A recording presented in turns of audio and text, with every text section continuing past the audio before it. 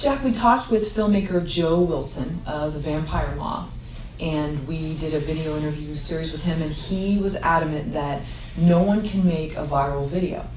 What's your take on that? Yeah, I don't think, well, I think it's probably the same thing about, like, you know, like no one can necessarily go out and make a hit or you know, go out and make a monster hit. Like that's what they want you to do.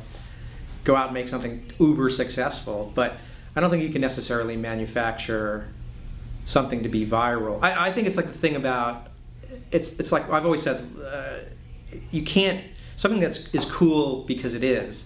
The second anybody tries to be cool, it's automatically uncool. You know, like straight away, like you can tell when somebody is trying to manufacture. So to try to create something or engineer something to be viral, I think most people will smell that as being inauthentic. And I think the thing that creates a viral thing is something that somebody feels that they've captured something and then just has to share it, because whatever it is about that thing is so weird or so special or so whatever.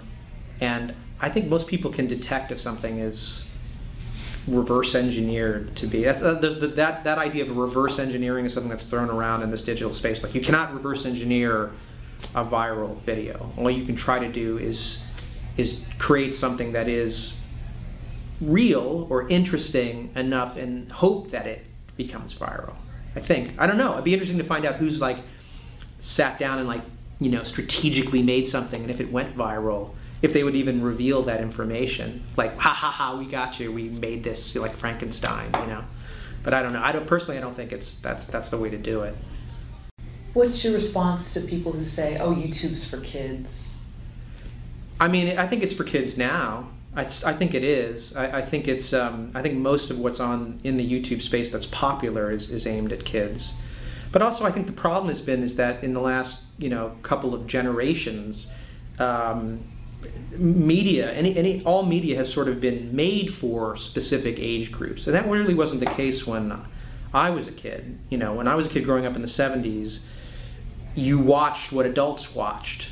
You know what I mean? There were only a handful of channels. There's only so much programming. There's nothing compared to what's out there now. So if your parents watched All in the Family or MASH, which by comparison, or Rhoda, or Mary Tyler Moore, Bob Newhart, any of those shows that by comparison would be considered adult shows, there wasn't any Nickelodeon. There wasn't anything. There wasn't Hannah Montana. There wasn't, you know, any of this stuff that's like targeted.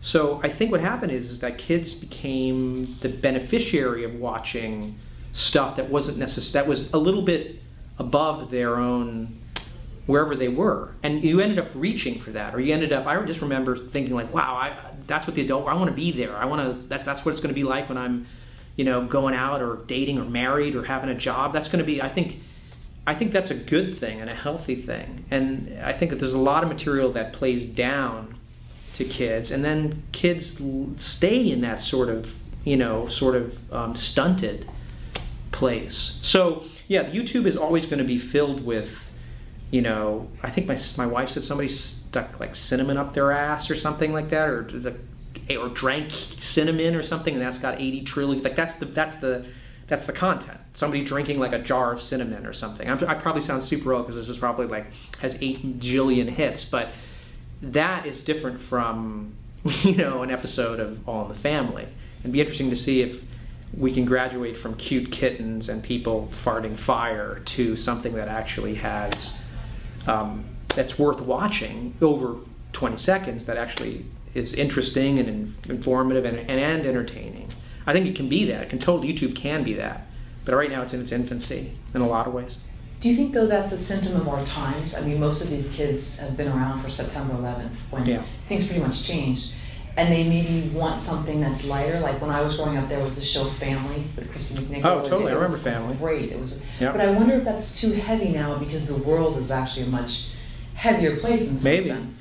Maybe, although, you know, when you know, in the 70s, we were like, I remember we were still in Vietnam. We still had Watergate.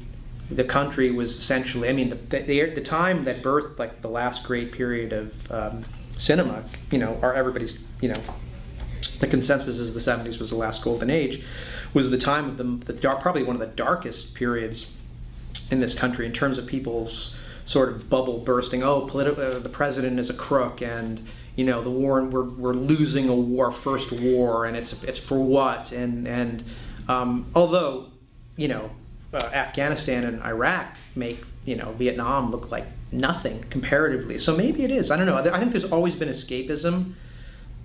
People always want, you know, whether it's during the Great Depression, people wanted, you know, musicals to disappear, you know, into.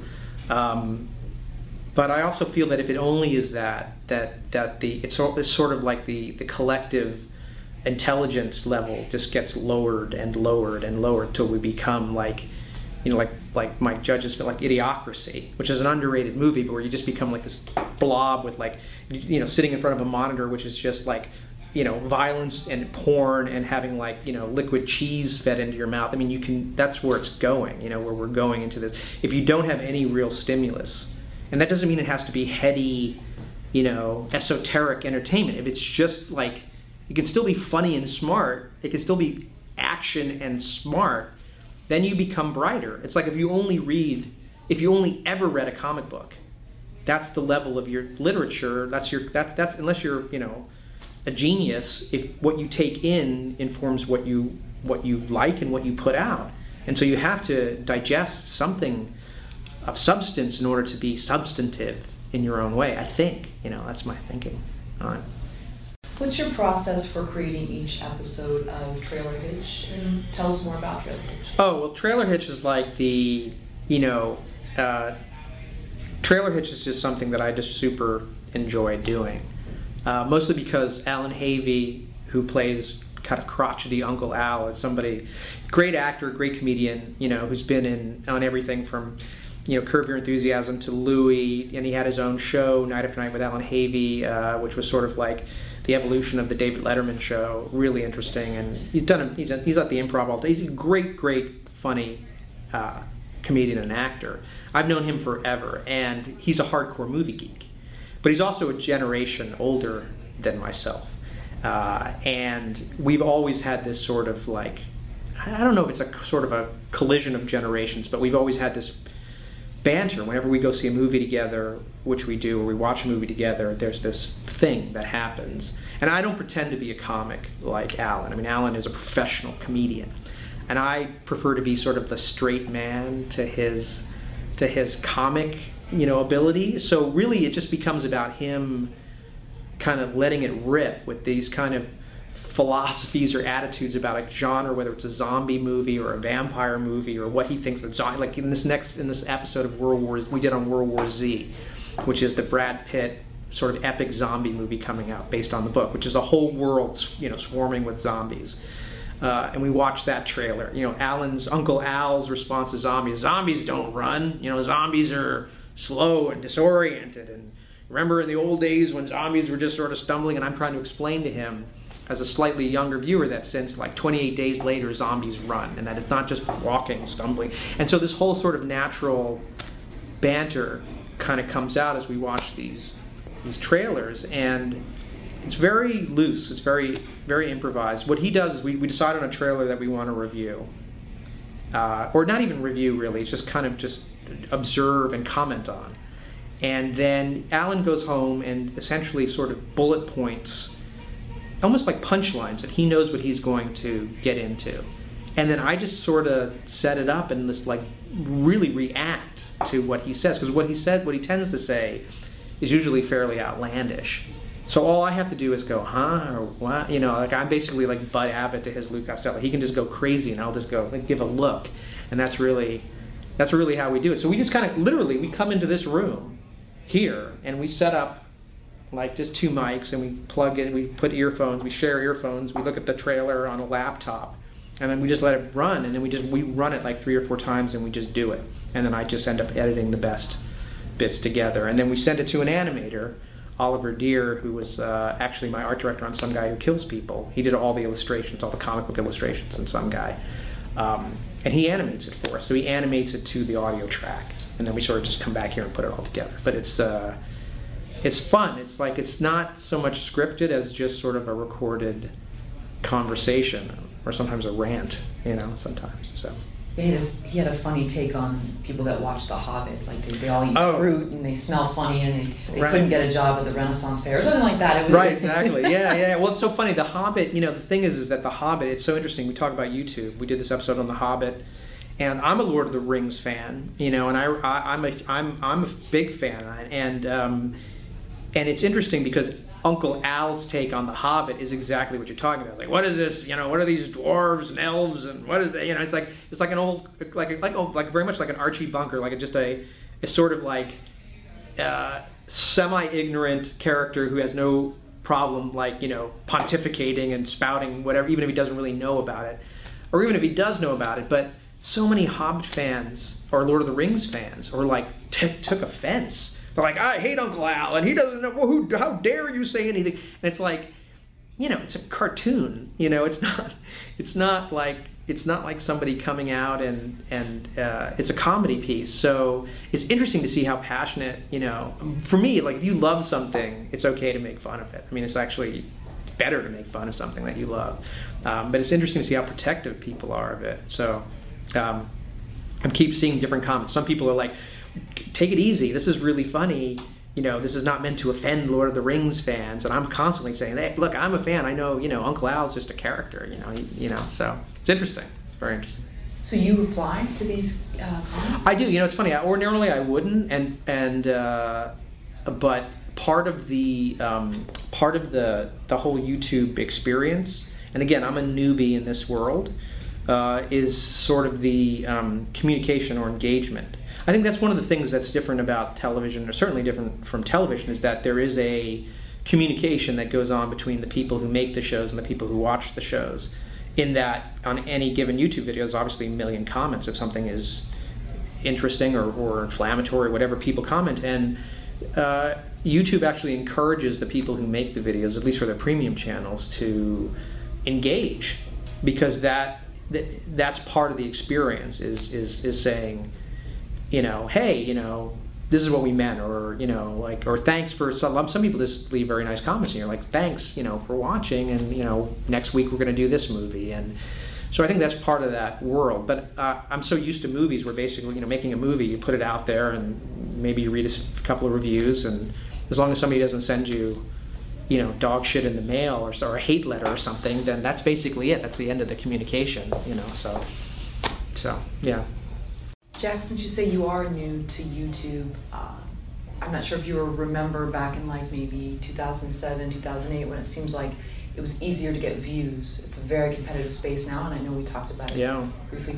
What are you coming up against? Because your trailer has just gotten a lot of views. I mean, it's not easy to get. You have one that has 18,000 views. Yeah, it's interesting. I think that you can put, because this is a company, the benefit of doing something at a company is that the company, will have some marketing money to promote.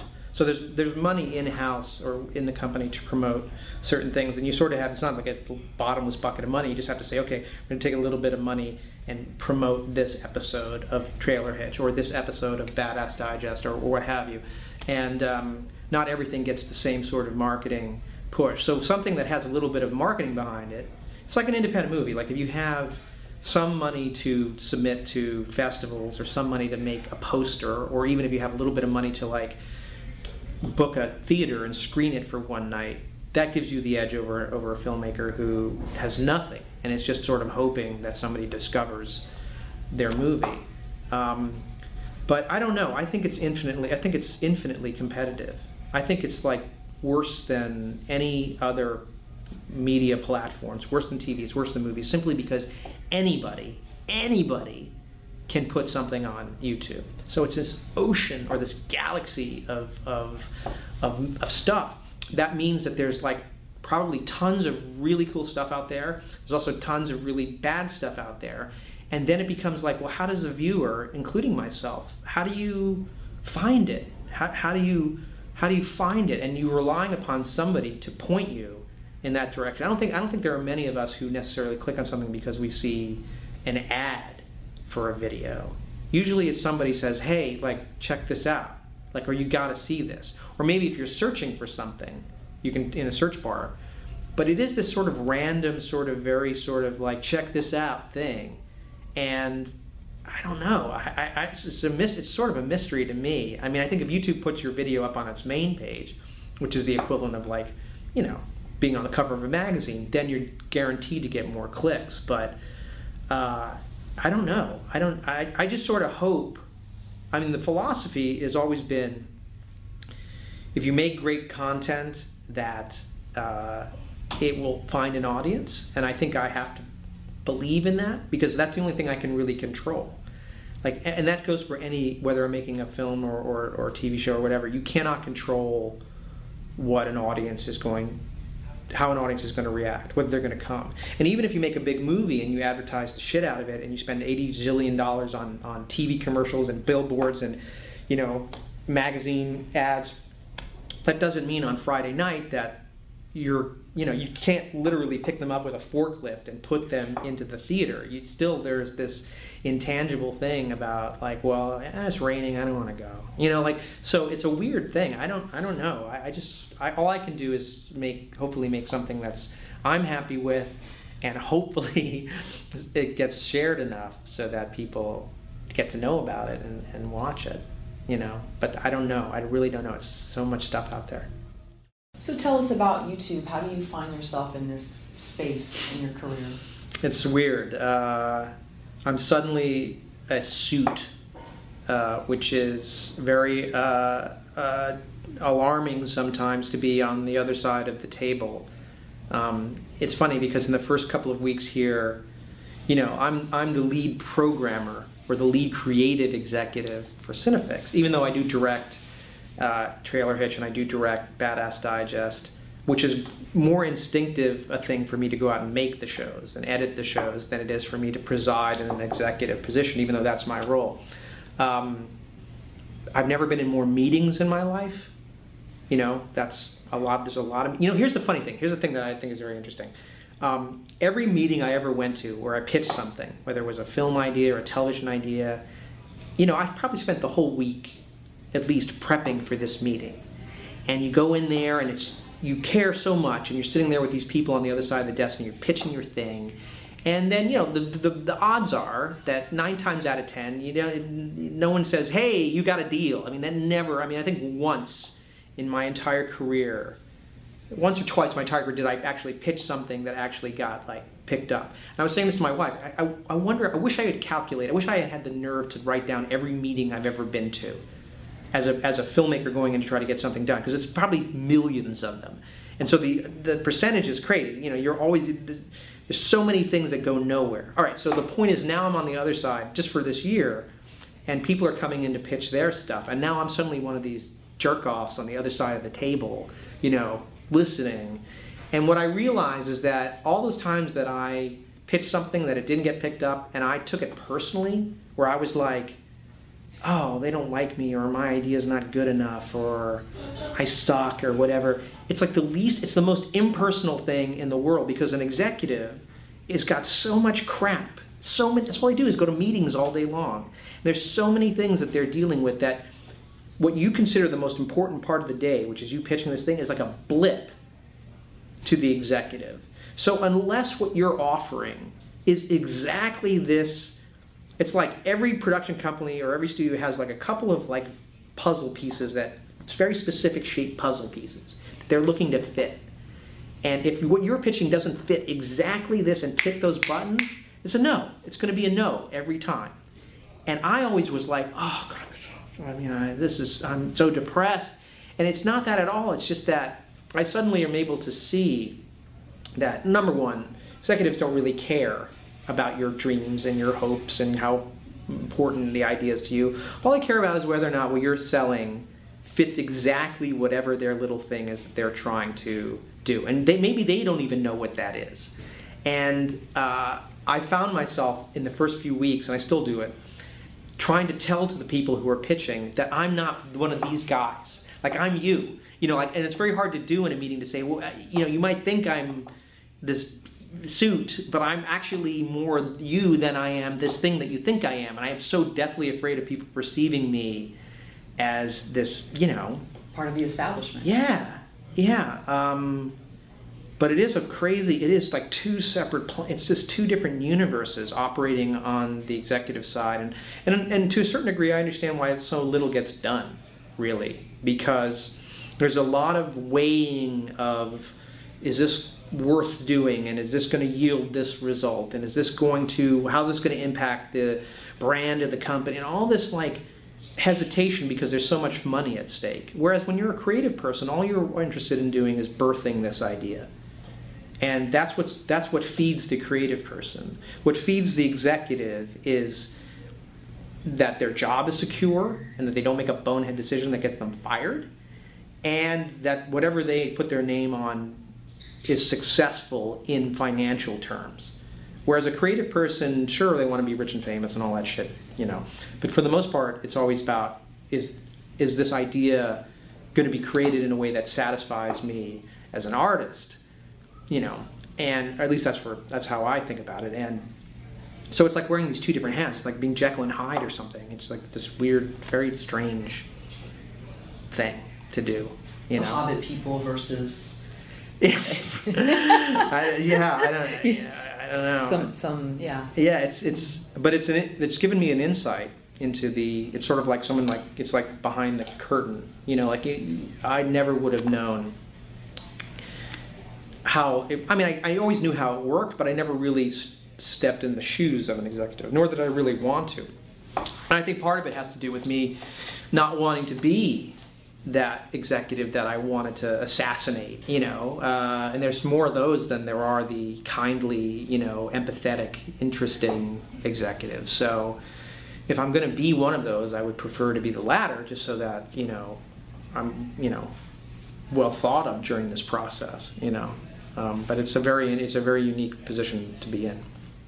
Jack, I believe on our show, Film Courage, when you came into the studio, you talked about Orson Welles briefly, and you talked about how he mentioned this 90-10 rule about filmmaking, and that 90% of it is hustling and 10% of it is creativity. You know, and in following Orson Welles' story recently, I've become very intrigued with him. What do you think it was that was his sort of downfall? Aside from maybe addiction or something. Mm-hmm. I mean, he was basically handed the keys at a very young age. He was sort of a child prodigy, and things didn't turn out as you would think that they would in the end for him. Yeah, no, Orson Welles' story is a really interesting one. It's funny because I think I remember a Spike Lee interview where they asked him why he was so into being a businessman, and why I think at the time he had a store and all these things, and he was making commercials.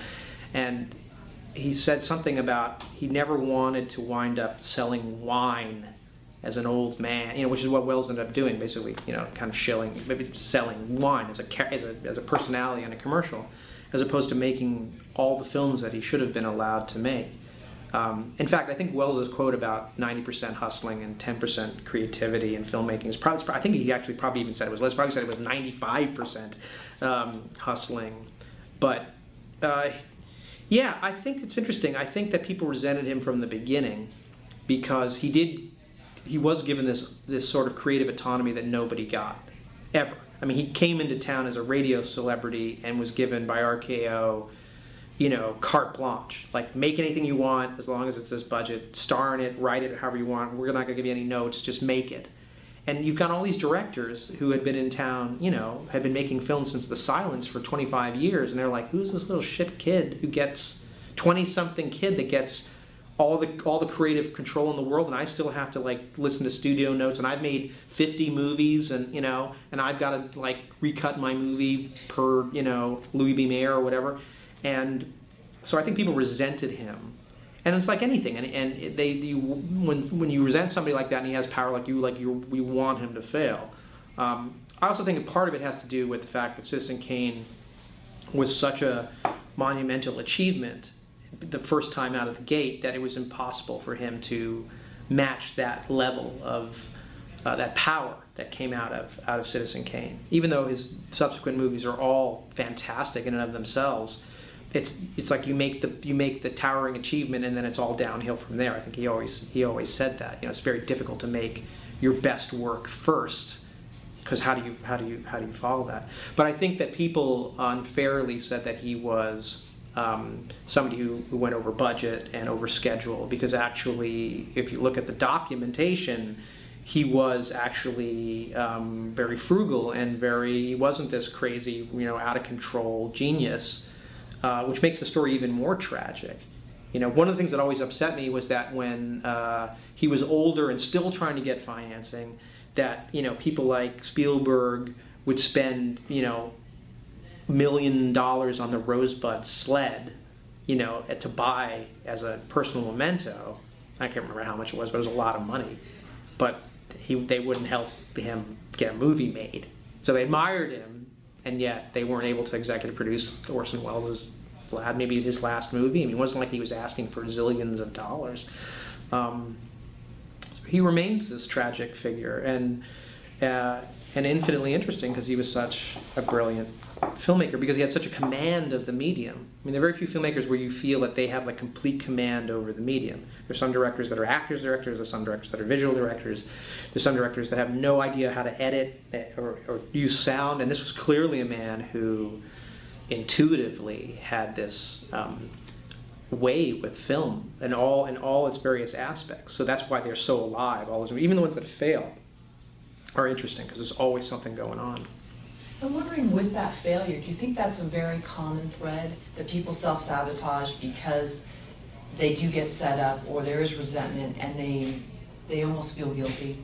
Maybe. It's funny, when you look at people it's interesting to look at the second films of people that have made monster hits. Like, I've always looked at, like, for example, William Friedkin, who, like, had the success of The French Connection and The Exorcist, and then was basically given, again, like, carte blanche. Like, okay, you're made these monster commercial critical hits, make whatever you want, I don't care how much it costs. And he makes a movie called Sorcerer, which is this remake of the great Henri Clouzot film Wages of Fear, about desperate men driving nitroglycerin through a jungle with Roy Scheider. It took 2 studios to finance Sorcerer. Nobody knows that movie. And that's like a gigantic movie, and it's actually a very, very good movie. But you get the feeling like, why are you calling it Sorcerer? I mean, the word sorcerer makes it sound like it's about wizards and stuff. And it had Roy Scheider at the top of his popularity. It's a big action-adventure picture with incredible set pieces and suspense, and nobody gave a shit. Nobody saw that movie. It was like, killed it. And the same thing happened, obviously, with Michael Cimino. He makes Deer Hunter, and then you follow it with this, the biggest disaster of all time, Heaven's Gate. So there maybe is something. I think probably there's a degree of self-sabotage or guilt, but there's also this kind of like, okay, now now that I have the power, I'm going to make the thing I always wanted. And maybe that thing isn't necessarily the most commercial thing, which is how Hollywood measures success. So I'm grateful for movies like Sorcerer and Heaven's Gate, because you get to see something realized that would never have been realized had these directors not made these super popular movies. But oddly enough, these are like the things that kill sometimes careers. So I don't know. I haven't been in the situation yet where I made something that I was so successful that I decided to destroy my own career with the next film. Maybe, hopefully I get there, then I can do that, yeah. Jack, for anyone interested in studying the craft of filmmaking, what films would you recommend that they sit down and watch over and over again? Wow, which films to study craft? Well, that's a tough one, but I do think, we were talking about Welles, it's important to watch the films where you see all the various aspects of film.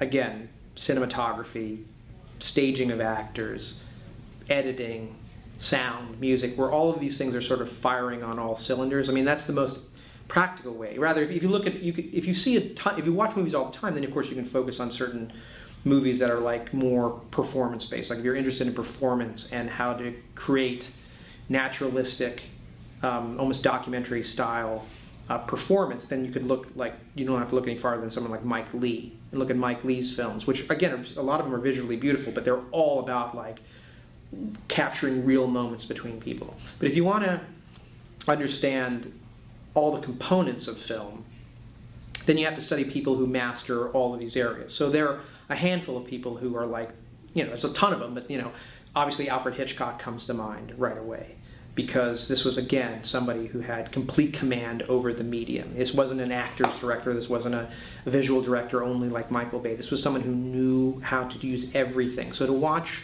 I tell my students this, watch Alfred Hitchcock from like when he was making films in England, like even you can even start with the silent films. But even if you start with something like, like The Lady Vanishes or The 39 Steps, which are just as funny and interesting and visually stunning as anything, he made later, or any recent films for that matter. If you watch all of Hitchcock, you'll be a better filmmaker. Like, you could sit down and watch a Hitchcock movie a week, and you watch everything, and you watch obviously Vertigo and Rear Window and Notorious and North by Northwest and Psycho and The Birds and Shadow of a Doubt and Spellbound. You watch all those movies, you'll be a better filmmaker. If you watch Scorsese, sort of like soup to nuts. If you watch, like, say, from Mean Streets on, and you take in, all of his movies, the variety of movies, Alice Doesn't Live Here Anymore, and Taxi Driver, and, not just his gangster pictures like Goodfellas and Casino, but you take everything in, you learn from somebody who cares about everything that's going on in the frame, picture and sound, everything. I think those two, I think Scorsese and Hitchcock, if you're coming in like cold, is a great place to start. And then you can start to realize, then you start to see that, there's a huge gamut. There's so many filmmakers, you can start anywhere. You can go start with Bergman, you can start with Ford, but I think those two, I think that's the place to really start to get a grasp of, that's where you become really aware of camera and camera movement and atmosphere and blocking and composition, because they're all couched in very entertaining pieces of cinema, and they're not so much calling attention to themselves, but they're not, and Wells for that matter. It's not subtle filmmaking. It's very dynamic filmmaking, and that's like a way of learning when you first see like the bold strokes, and then once you recognize those things and how effective they are, then you can start to examine subtler filmmakers, and you can start to recognize those same techniques being applied in a much more unobtrusive way, for that matter. I think, it's crazy. It's a difficult question because you want to include everybody, and I would say Kurosawa. Okay, all right, I would say Hitchcock, Scorsese, Kurosawa. Watch all those. Be a better filmmaker. How important is it for filmmakers to keep up with the latest trends in camera technology? Has it been a habit of yours to, check out DSLR Weekly? Or? No, but I think it's important. I think it's important to be aware of what new tools and toys are out there, just because there may be a thing that you want to do that's in your head that you're not able to execute. It's funny because I was just at the Kubrick exhibit, which you should totally go. It's a great exhibit at LACMA on Kubrick, and I was there. Everything is there.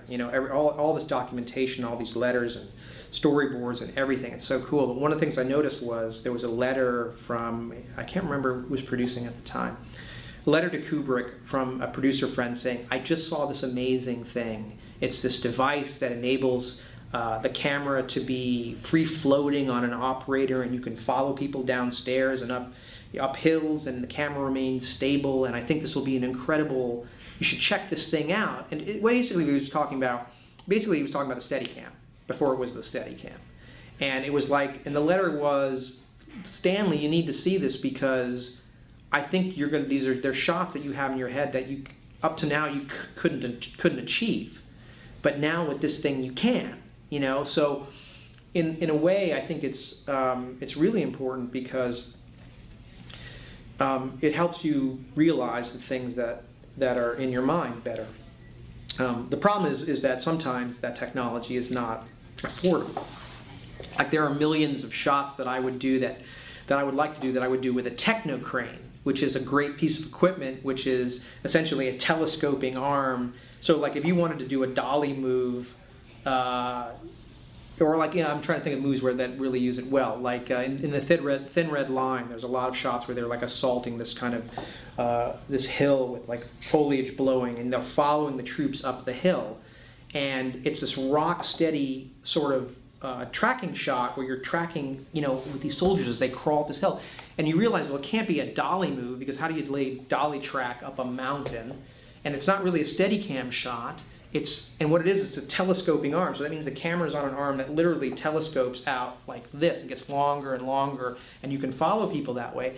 You can do incredible shots. You can go through windows. In other words, you could be outside a house, and you could be pushing it on the house, and go literally like right through the window into the living room. That's a super expensive piece of equipment. I can never afford that. You know, on the low budget movies that I've made, I'm like, this would be great for the Technocrane, but I can't afford it. So then I have to reconceive the shot to work with the equipment that I do have, or design it in a way that it'll work with an edit or something like that, which can also be fun creatively. But for me, the magazine that I read all the time, and I still read, is American Cinematographer. American Cinematographer, which, again, it is what it is. It sounds like it's a journal of cinematography, but it just features whatever is coming out, but from the perspective of the DP. And that's really good for directors, because I think all strong directors essentially need to be as bright and as informed as their own DP in order to visualize, in order to direct the cinematographer. And that magazine every month is loaded with just like, this is the lens we use, this is the piece of grip equipment we use, these are the lights we use. They include charts. So for a film student or filmmaker, it's a great, really in-depth, technical, behind-the-scenes journal, and you can get it anywhere, or get a subscription, or you can get it online. It's a great. I still refer to that all the time. It's like it's a film geeks, techno geeks look at how movies are made. It's almost like it's like the techno geek version of Entertainment Weekly. You know, instead of like, oh well, this is what she was wearing, this is who she was dating. It's like, we were using this particular wide-angle lens, and it was on this, you know, shopmaker car that we blah blah blah blah. So it's all very technical, and it's cool. It's very cool. In a recent interview with filmmaker David O. Russell, I believe he admitted that the most difficult place for him as a director was sort of being in this position where he didn't know what film he was going to make next, this sort of unknown territory. Mm-hmm. Have you ever found yourself in this position? And if so, what did you do? Yeah, I have found myself not knowing what I should do next. I was never one of these guys, I was never one of these filmmakers, and I always envied these guys that had like this, I've got a stack of screenplays behind, I got stories for the rest of my life that I want to make. They're all ready to go. Like I was never prolific that way as a writer.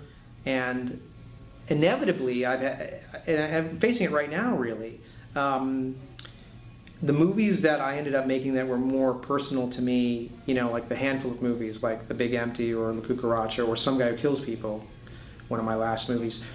Whenever I finished those movies, it was never like I had this thing necessarily on deck that I was burning to make. In other words, when it was done, it was almost like, what next? Or, okay, you know, I mean, I have things I want to do, but it's interesting. I think when you make a movie that's important, it's filling this space or this hole in your life or this need to figure something out. So you're dealing with it through this particular project. And then it's not like, okay, now I just have this other big thing I need to deal with, so I'll move on to the... It doesn't seem to work that way for me. So right now, I know I want to make a movie. Ryan and I want to make another movie.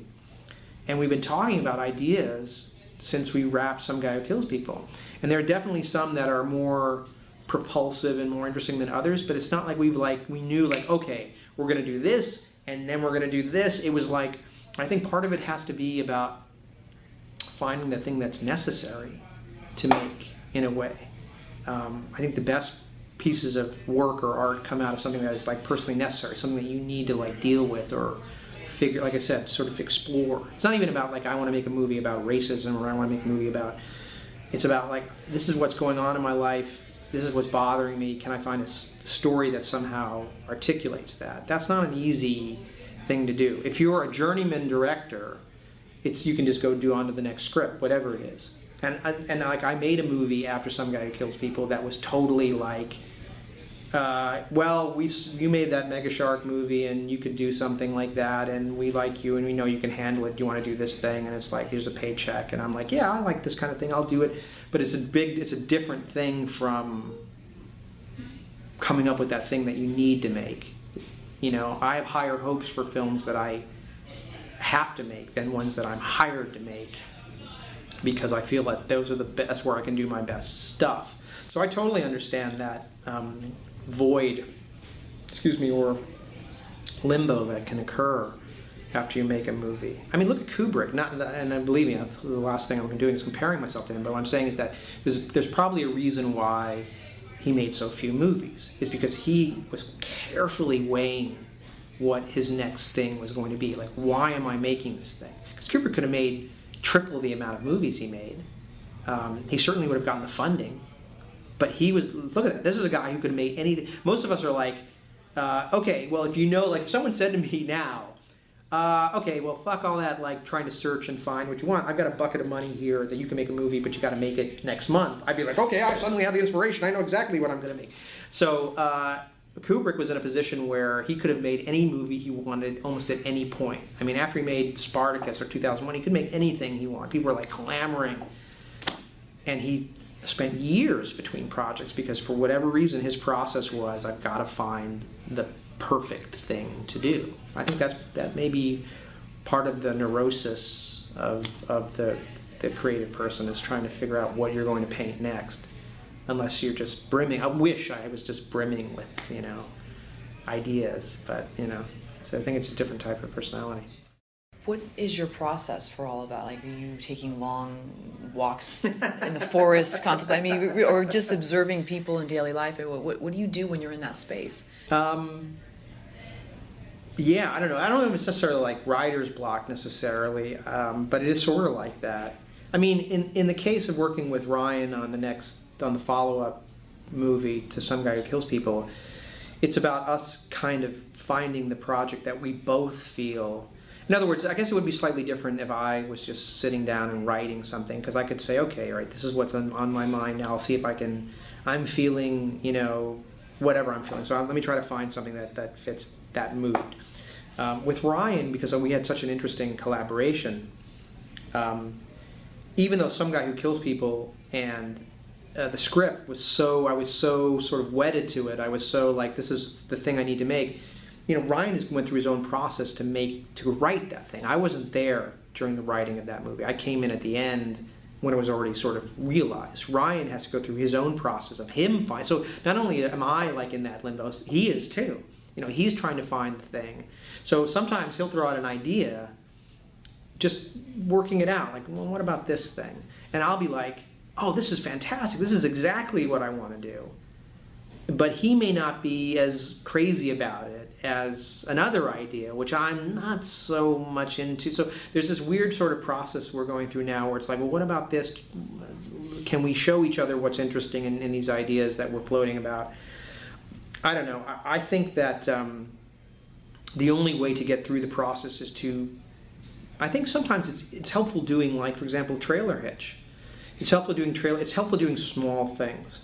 I think even doing an interview, doing a really short, it doesn't even have to be a short film. It could just be like a 1 minute long thing where you go out and shoot something. I think that the more that you can sort of exercise that muscle, that filmmaking muscle, and actually go out and try some things. Like, for example, like my sister-in-law's had a birthday, and I'm never really good at coming up with presents for a bride. I don't know what to buy anybody, and I can't write a card, but I can make these little like almost like South Park style animations that I make into a card, and that is a creative, like spending a couple hours making a little animated card for my sister-in-law is a really good way of like oiling up, lubing up the gears. So I think a writer, like they'll say a writer writes. Like the important thing is if you're a writer, you get up and you write, even if you don't know what you're writing about, just to kind of, because chances are if you just keep doing this thing,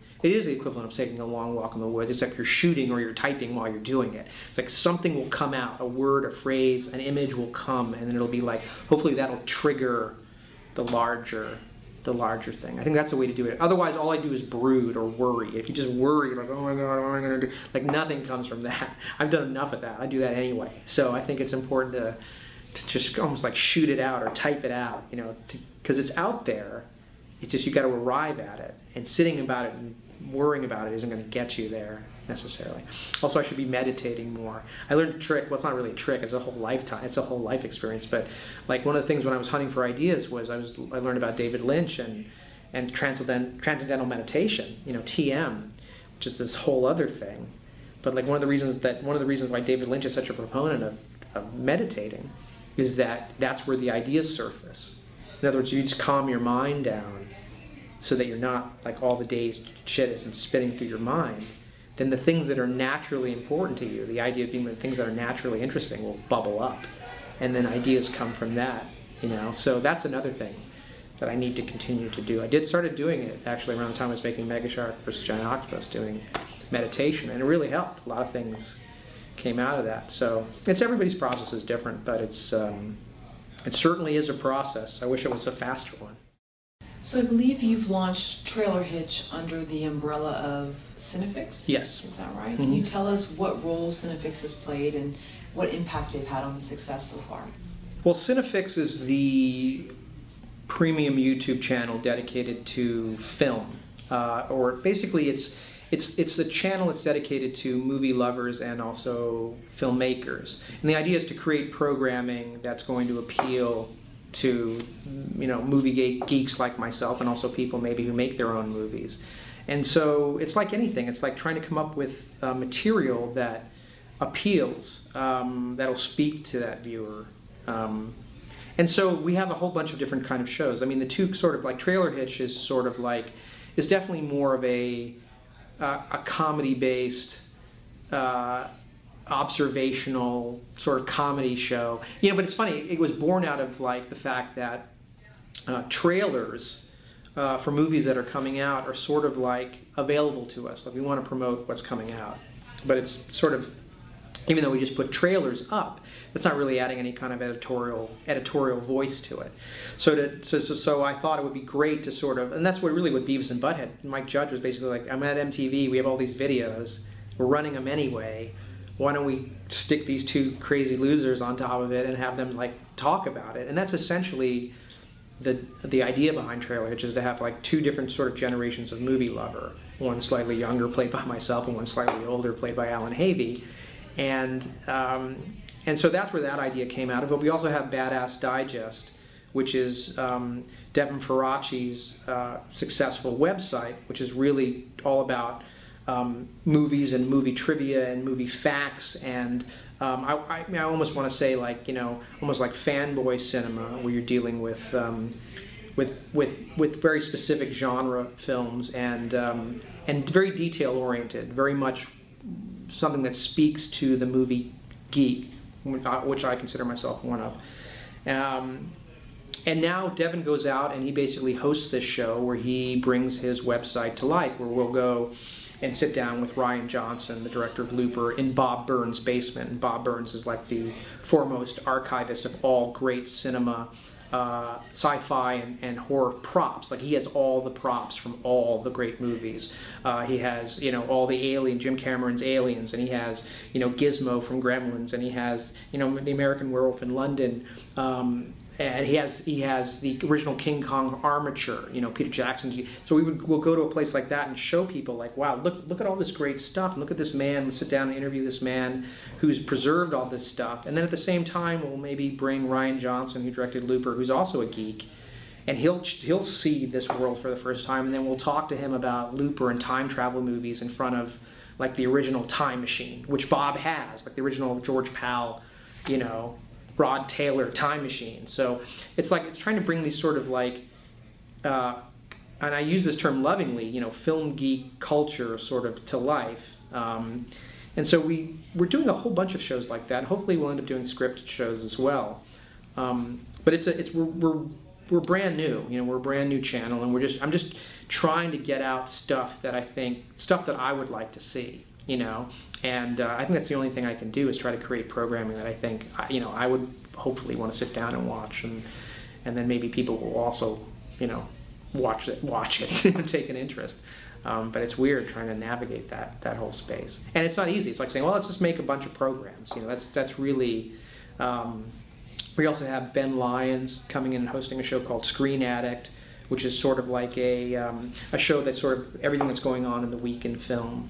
So it's a very active channel. We're constantly producing, you know. So it's interesting, very hectic, like a newspaper, like putting out a newspaper. Jack, how has independent film evolved since you started, and where do you see it heading?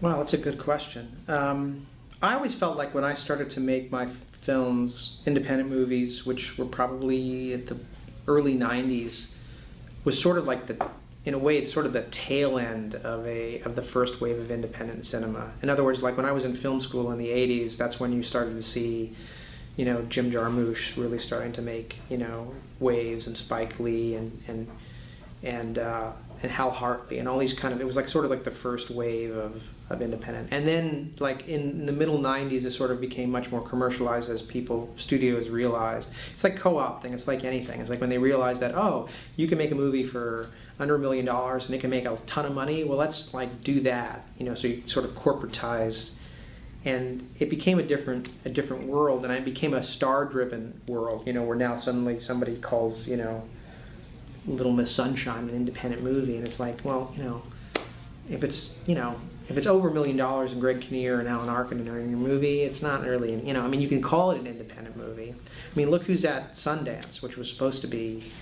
you know, what it was supposed to be. It's like none of those movies are like, not have stars or even already have distributors.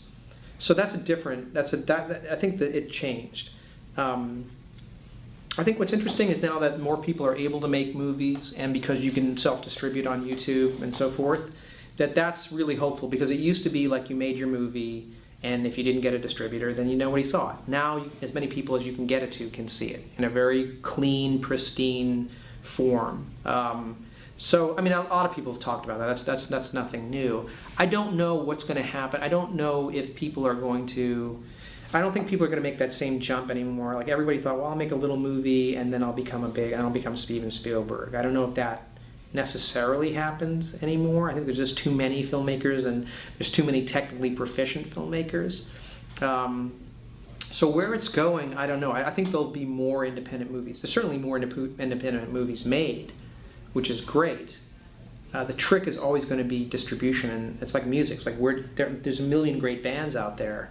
How do I know where to find them unless somebody... Goes back to your question about like how do you get people to click on your thing.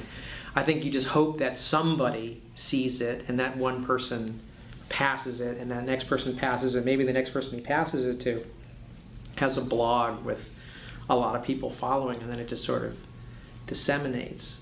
But I don't know.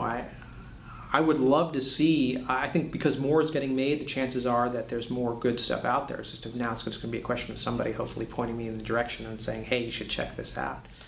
I'm stealing a Hollywood Reporter question here, but what would you say to a 22-year-old Jack Perez in 2012 and in 2013? What would I tell him?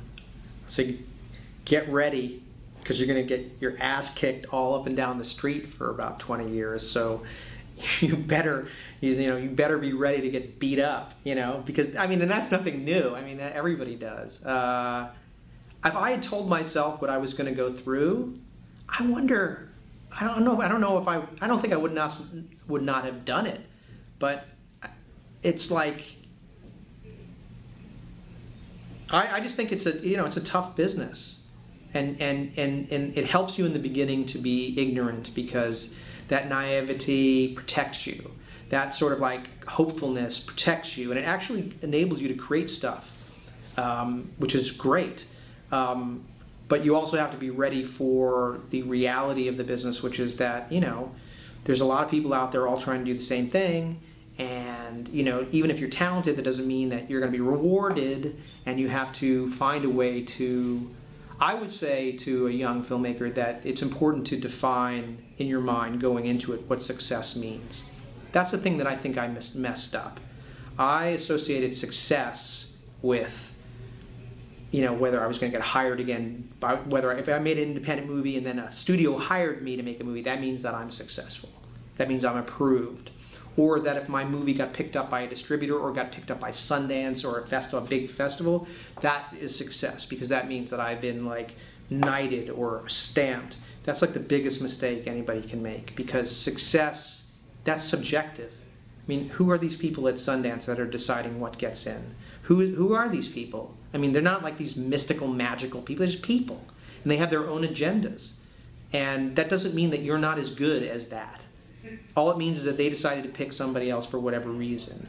And the same thing goes with distribution. You can have your movie done, and it could be great, and somebody distributes some piece of crap thing because they think that's going to make more money. It has nothing to do with the quality of your work. And I certainly had times where I was like, down on myself because I didn't tick these boxes that I had set for myself. And it's perfectly fine to set, to be ambitious, and I've never stopped being ambitious.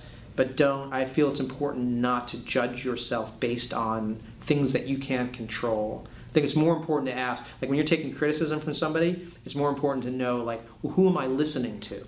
Like I would much rather take criticism from someone I respect than just some like test market of schmoes that decide, that's where you can kind of go off the rails. So don't be so hard on yourself, I guess, is the thing I would say.